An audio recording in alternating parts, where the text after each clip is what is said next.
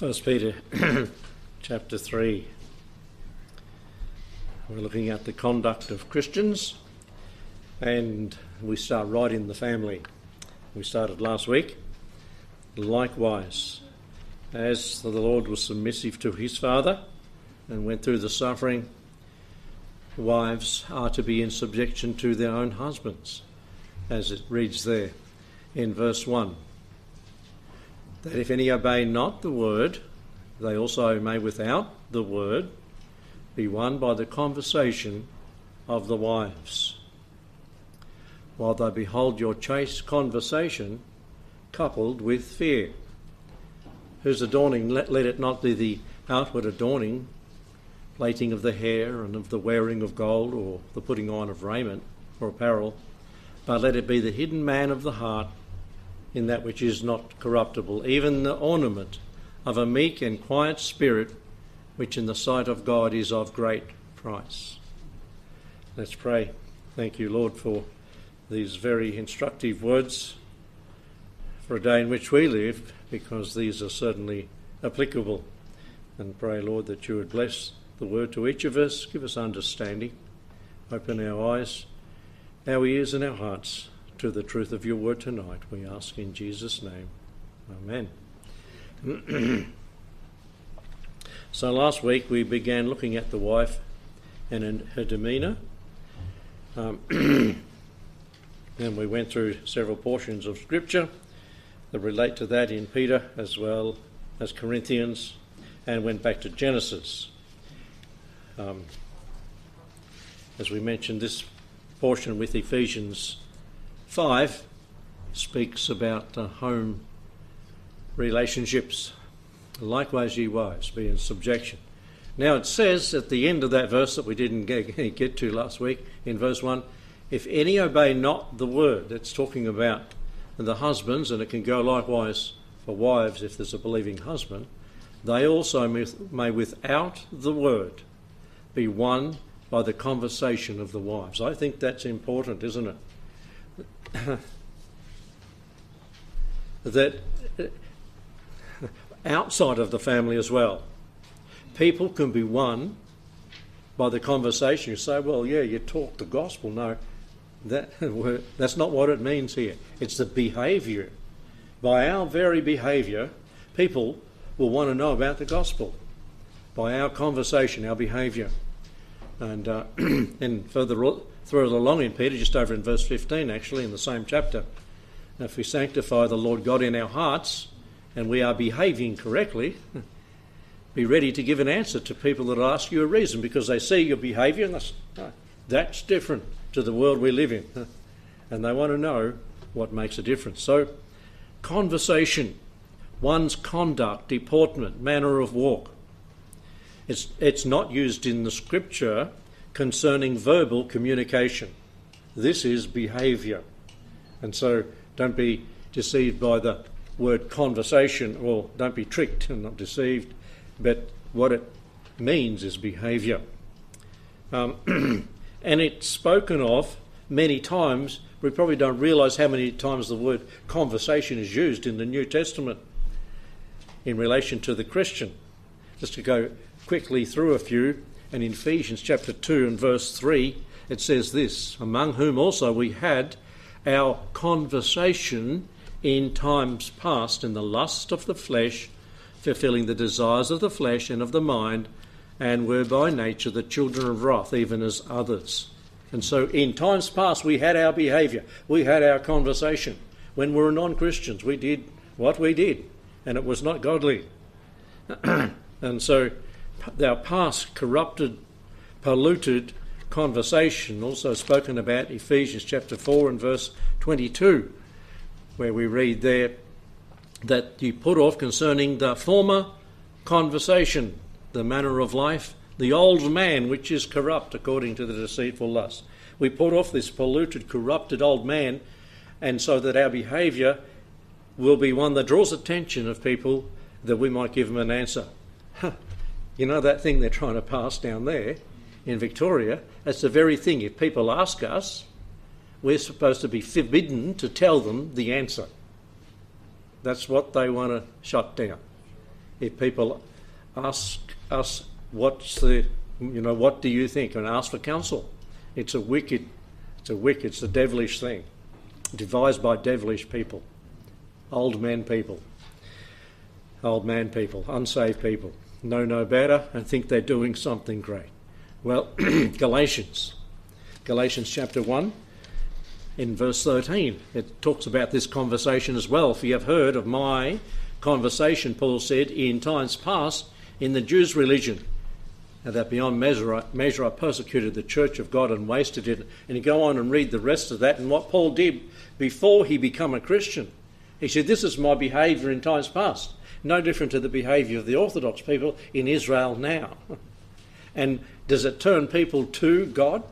No, the secular Jews are turned right off by the religious Jews. They're not winning a whole lot of proselytes, people to their cause, but they're breeding, can you say that? They're multiplying in great number, big families in the Orthodox, so that's how they're increasing. Because people look at it and say, abhorrent, don't want that. And it's perverted. And they see the hypocrisy of it. And don't people in our country too see the hypocrisy of religion? They don't want to know the answer you've got because you haven't got an answer. I mean, if you're a hypocritical person, yes. Not if you're a fair dinkum, God-fearing, God-behaving and believing Christian. In 1 Peter, chapter 2 and verse 7 there, it talks about our filthy... Oh, that's where we are. I was looking for my marker. 1 Peter chapter 1 and verse 18, it says there, for as much as ye know that ye were not redeemed with corruptible things, like silver and gold, from your vain conversation. An unsaved life is a vain life. Vain behaviour, vain conversation, received by tradition from your fathers. It's not going to get you anything. It'll get you loss, not gain, as far as eternity is concerned. So a vain conversation, polluted conversation, corrupted conversation, perverted conversation. And in 2 Peter chapter 2, just over in verse 7, it says, and delivered just Lot, vexed with the, what's the word?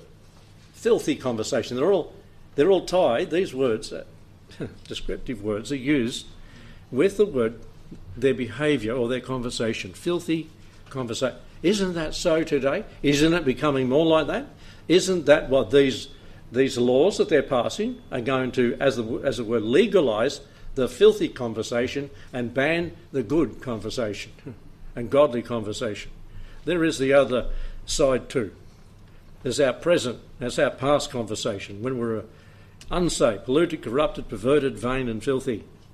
But the present conversation, if we go to the book of Philippians chapter 1 and chapter 3, it speaks about this present conversation. And we read there in verse 27, only let your conversation be as it becometh the gospel of Christ. We say this, what is becoming of a politician? What is becoming of a queen or a king of a country? There's certain things you know that people in those occupations shouldn't do. Isn't it true of the Christian life? Let your conversation be, as it were, as becometh the gospel. A complete transformation, a new creature in Christ, completely different to what we were prior to salvation. And we need to have that. That's the present conversation it ought to be of the Christian. Philippians chapter 3 and verse 20, for our conversation is in heaven. It's not to do with the earthly conversation and behaviour. We're looking to behave like heavenly citizens, from which also we look for the Saviour, the Lord Jesus Christ. And even so more today we look for his coming. And our conversation should be about that. Our behaviour should be, like Enoch. He just walked into heaven. He walked with God and he was not, for God took him, because he was a godly man and he was not. He just wanted heaven so much God took him right there to heaven. Blessing, isn't it? And you know, it's probably going to happen to a few of us too. I pray all of us that are here, and some of us might leave before then and die, but many of us may well be involved in just walking right into heaven. Next step, you're gone into heaven. Rapture happens. Caught up to meet him in the air, just like he was, Enoch. Let's look at 1 Timothy. Oh, sorry, did I go to 2 Corinthians 1:12, where it says, "For our rejoicing is this, the testimony of our conscience, that in simplicity and godly sincerity, not with fleshly wisdom, but by the grace of God, we have had our conversation in the world, and more abundantly toward you." Had our conversation in the world. There goes a godly person. There goes a godly Christian. And people identify you as such. Isn't it sad that there's a lot of people around that call themselves Christians that you can't say, there goes a godly Christian? You've heard them say things they shouldn't have. So you can live your life right through godly, and then you can really mess it up with one instant, and people hear or see, and you'll lose the testimony. We need to have a godly conversation all the way through, and don't blow it. Don't blow it.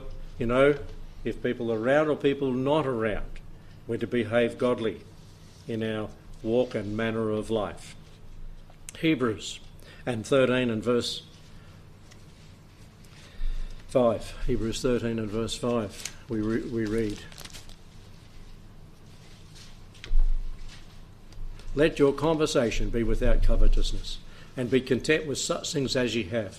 For he hath said, I will never leave thee nor forsake thee." Let your conversation be without covetousness. Be content. And there's a lot of covetousness around in our world today, isn't there? Always wanting. A thief is covetous. Christians can be covetous. We can be covetous of what others have got and not be content, especially if they have a lot more. But don't be covetous. Be content with the Lord. Show that you're content with the Lord. Show it in your behaviour. Without covetousness. Live a life like that. This is the present life and the pristine life that as Christians we should live. In the book of James, just over a little from Peter, chapter 3 and verse 13. Forward, I was going the wrong direction. 1 Peter 3:15, "This wisdom descendeth," that's not the one. 13, that's okay. "Who is a wise man endued with knowledge among you? Let him show out of a good conversation his works with meekness of wisdom." Show out of a good conversation without covetousness. Have we got a good conversation? It's also mentioned in chapter 3, verse 16 of our text in Peter. 1 Peter 1:15, it talks about a holy conversation. And so a heavenly conversation, a good conversation, a conversation without covetousness. These are things that we ought to put on as Christians, a behaviour that's like this.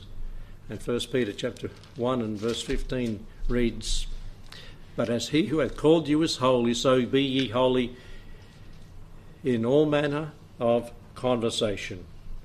And chapter 2 and verse 12, that's the other one, "Having your conversation honest among the Gentiles, that whereas they speak against you as evildoers, they may by your good works," that's the conversation, isn't it? "Which they shall behold, glorify God in the day of visitation." And glorify God in the day of visitation, maybe because they get saved from your testimony. And maybe because they then have to recognise that God is holy and you lived a holy life, and they recognise that. The best way, as we go back to our text and thought and what this ties with, wives, in subjection to your own husbands, that they may by your conversation that we've just been talking about, heavenly, without covetousness, a good, a holy and honest a conversation, be one by that behaviour. And it is possible that it happens. The best way to get a new husband is to daily model Christ's life, be won by the conversation of the wives. Now, let's tie this in with 1 Corinthians chapter 7. 1 Corinthians chapter 7.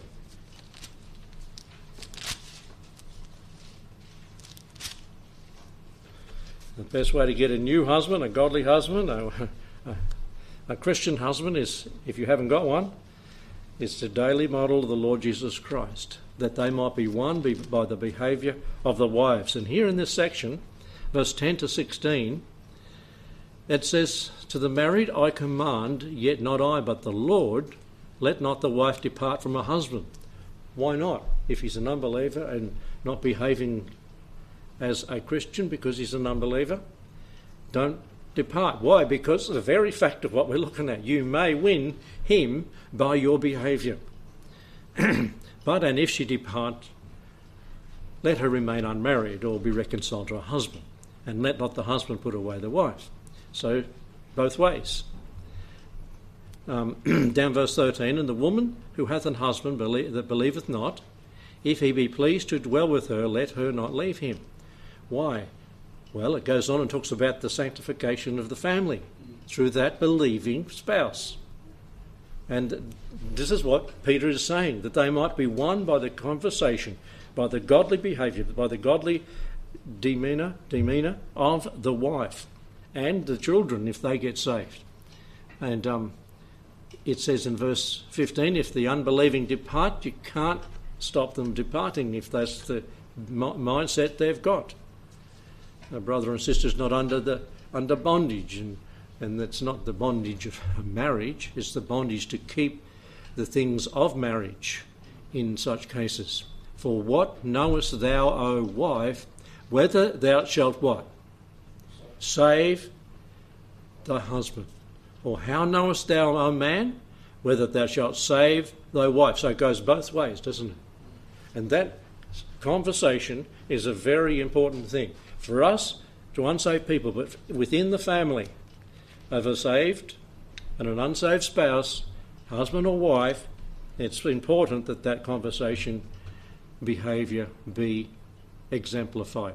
Verse 2 says also that they behold your chaste conversation coupled with fear. They behold your godliness, your Christ-likeness, and you are a book, a living book to them as they look on. Then he changes and talks about the family, but there's the wife and her demeanour, and now the wife and her dress and decorum in verse 3 and 4, whose adorning, let it not be the outward adorning of the plaiting of hair and the wearing of gold or the putting on of apparel. Interesting in our day, isn't it? Her dress and decorum. We have a negative and a positive here. The negative is given in verse 3. Let it not be the outward adorning, and then it lists the things. Outward adorning is something that can be brought. You can go to the shop, specialty shops, what do you call them? You've got the brand names, and you can get the dearest and best. What do you think? And this is what's going to attract the unsaved person to me. That's not what the Bible says, is it? I'm not saying you dress drably, but as a Christian, it's not what can be brought that's going to draw a person to Christ. Instead, it's the adorning of what can be wrought in your heart by the Holy Spirit. Not bought, but wrought. It's a lot dearer to change your life. It's sometimes very costly as far as your living is concerned. It's easy to buy something and put it on. And that word, let it not be, means full and direct negation. He's like shouting, if he was saying this, don't do this. Don't try it this way. Don't substitute outward adorning for Christian character. Adorning there is the word cosmos. And you know what we get from that, the world and its order. We get also another word comes from that, and I think there's a bench of them in every chemist probably. What is it? Can you remember? Cosmetic. And the word has to do with harmony and order. And yes, you need to be in harmony and order, but it's not the outward adorning, it's the inward adorning. And it means in Genesis 1:1 to create beautifully. Plaiting of the hair, emploke is the Greek word, to intertwine the hair in an ornamental way. Wearing, to put around, to put crowns on the head or bracelets on the arms. Putting on there, like Esther put on her royal apparel. These are the words that are used here and only here in the New Testament, only once. Adorning, plaiting and wearing. Now is this verse 3, saying that women shouldn't do themselves up? No, it's not. There are those that may believe that and are dressed likewise. But little ones, even little girls, want to dress up and did your girls get into mum's bag or whatever and get the lipstick out and black stuff and whatever and start painting themselves? Mum does this and kid does this all over their face, and you think, well, they've seen it. But let it not be the adorning of the outward.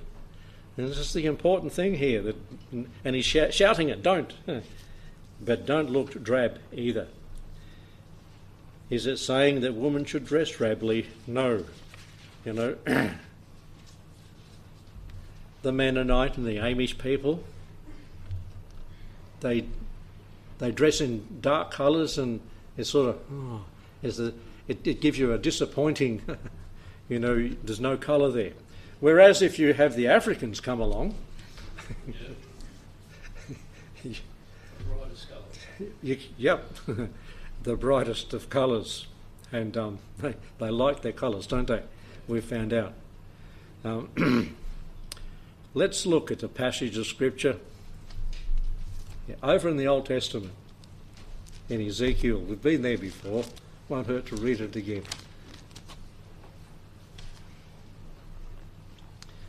I think it gives a bit of the looking at it through God's eyes. Because he had a wife, and it was called who? Israel. Now in this is Ezekiel chapter 16 and verse 8, we read, "And when I passed by thee and looked upon thee, and thy time was a time of love, and I spread my skirt over thee." Remember Ruth and Boaz? Yep. "And covered thy nakedness, yea, I swore unto thee, and entered into a covenant with thee." That's the Abrahamic covenant, the Palestinian covenant, the Davidic covenant. "I entered into the covenants with thee, and saith the Lord God, and thou becamest mine." Thou became the Lord God's wife. "Then washed I thee with water, I thoroughly washed away thy blood from thee, and I anointed thee with oil. I clothed thee also with embroidered work, and shod thee with badgers' skins, and I girded thee about with fine linen, and I covered thee with silk." So we've got a few colours here, haven't we? At least. And some expensive stuff there for that day. And this is, have you decked yourself out? Have you spent the time? And it says, "I decked thee," this is God speaking of Israel, I deck thee also with what? Ornaments. I put bracelets upon thee, hands, and chains upon thy neck. And I put a jewel on thy forehead. You think, oh, and as I've said before, and I've gone, for me it's a bit far, but this is what God did for Israel, speaking of dressing and adorning and decking Israel out. And earrings in thine ears, and a beautiful crown upon thy head. And when I brought this up at a camp men's meeting once, but oh well, it's only a type. Yeah, it's a type, but that's what God used. That's the type He used. And they was decked with gold and silver, and thy raiment was of fine linen. Now, hey, wives don't go home and say, hey, you ain't give me any gold.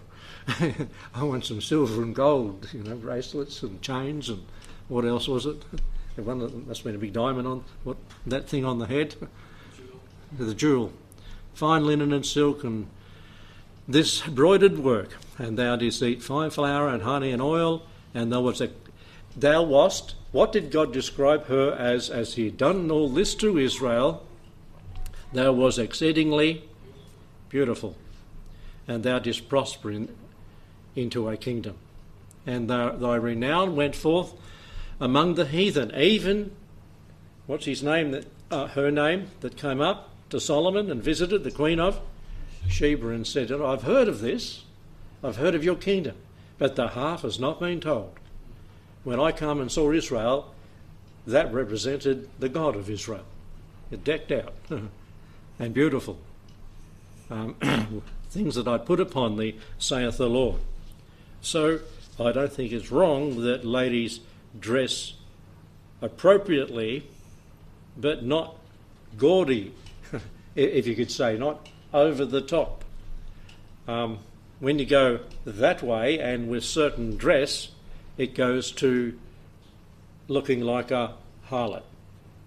If you deck with the wrong things and the wrong sort of dress, which he deals with in this portion. So the Bible's pretty plain. We ought to look to the world beautiful as Christians, wives to their husbands, and that through the adorning of the inward man, deck yourself out with the things that we could say represented there in Ezekiel 16, so that the husband will be won by the behaviour of the wives. Let's go back to that and just read that verse 3 again. Whose adorning, let it not be the outward adorning, the plaiting of hair, the wearing of gold, the putting on of apparel, but let it be the hidden man in the heart, in that which is not corruptible. That's where it's to be. This is the positive that's prescribed. That's precluded, the things that are mentioned there that are over the top. It's not going to be that wins, it's going to be the inward. And what's prescribed there, a true heart and true humility. We haven't got time to deal with them. We'll do that next time, the last part of verse 4. There's some thoughts for tonight. Let's adorn the gospel of the Lord Jesus by our behaviour, that wives, husbands and unsaved friends and family might be won to the Lord.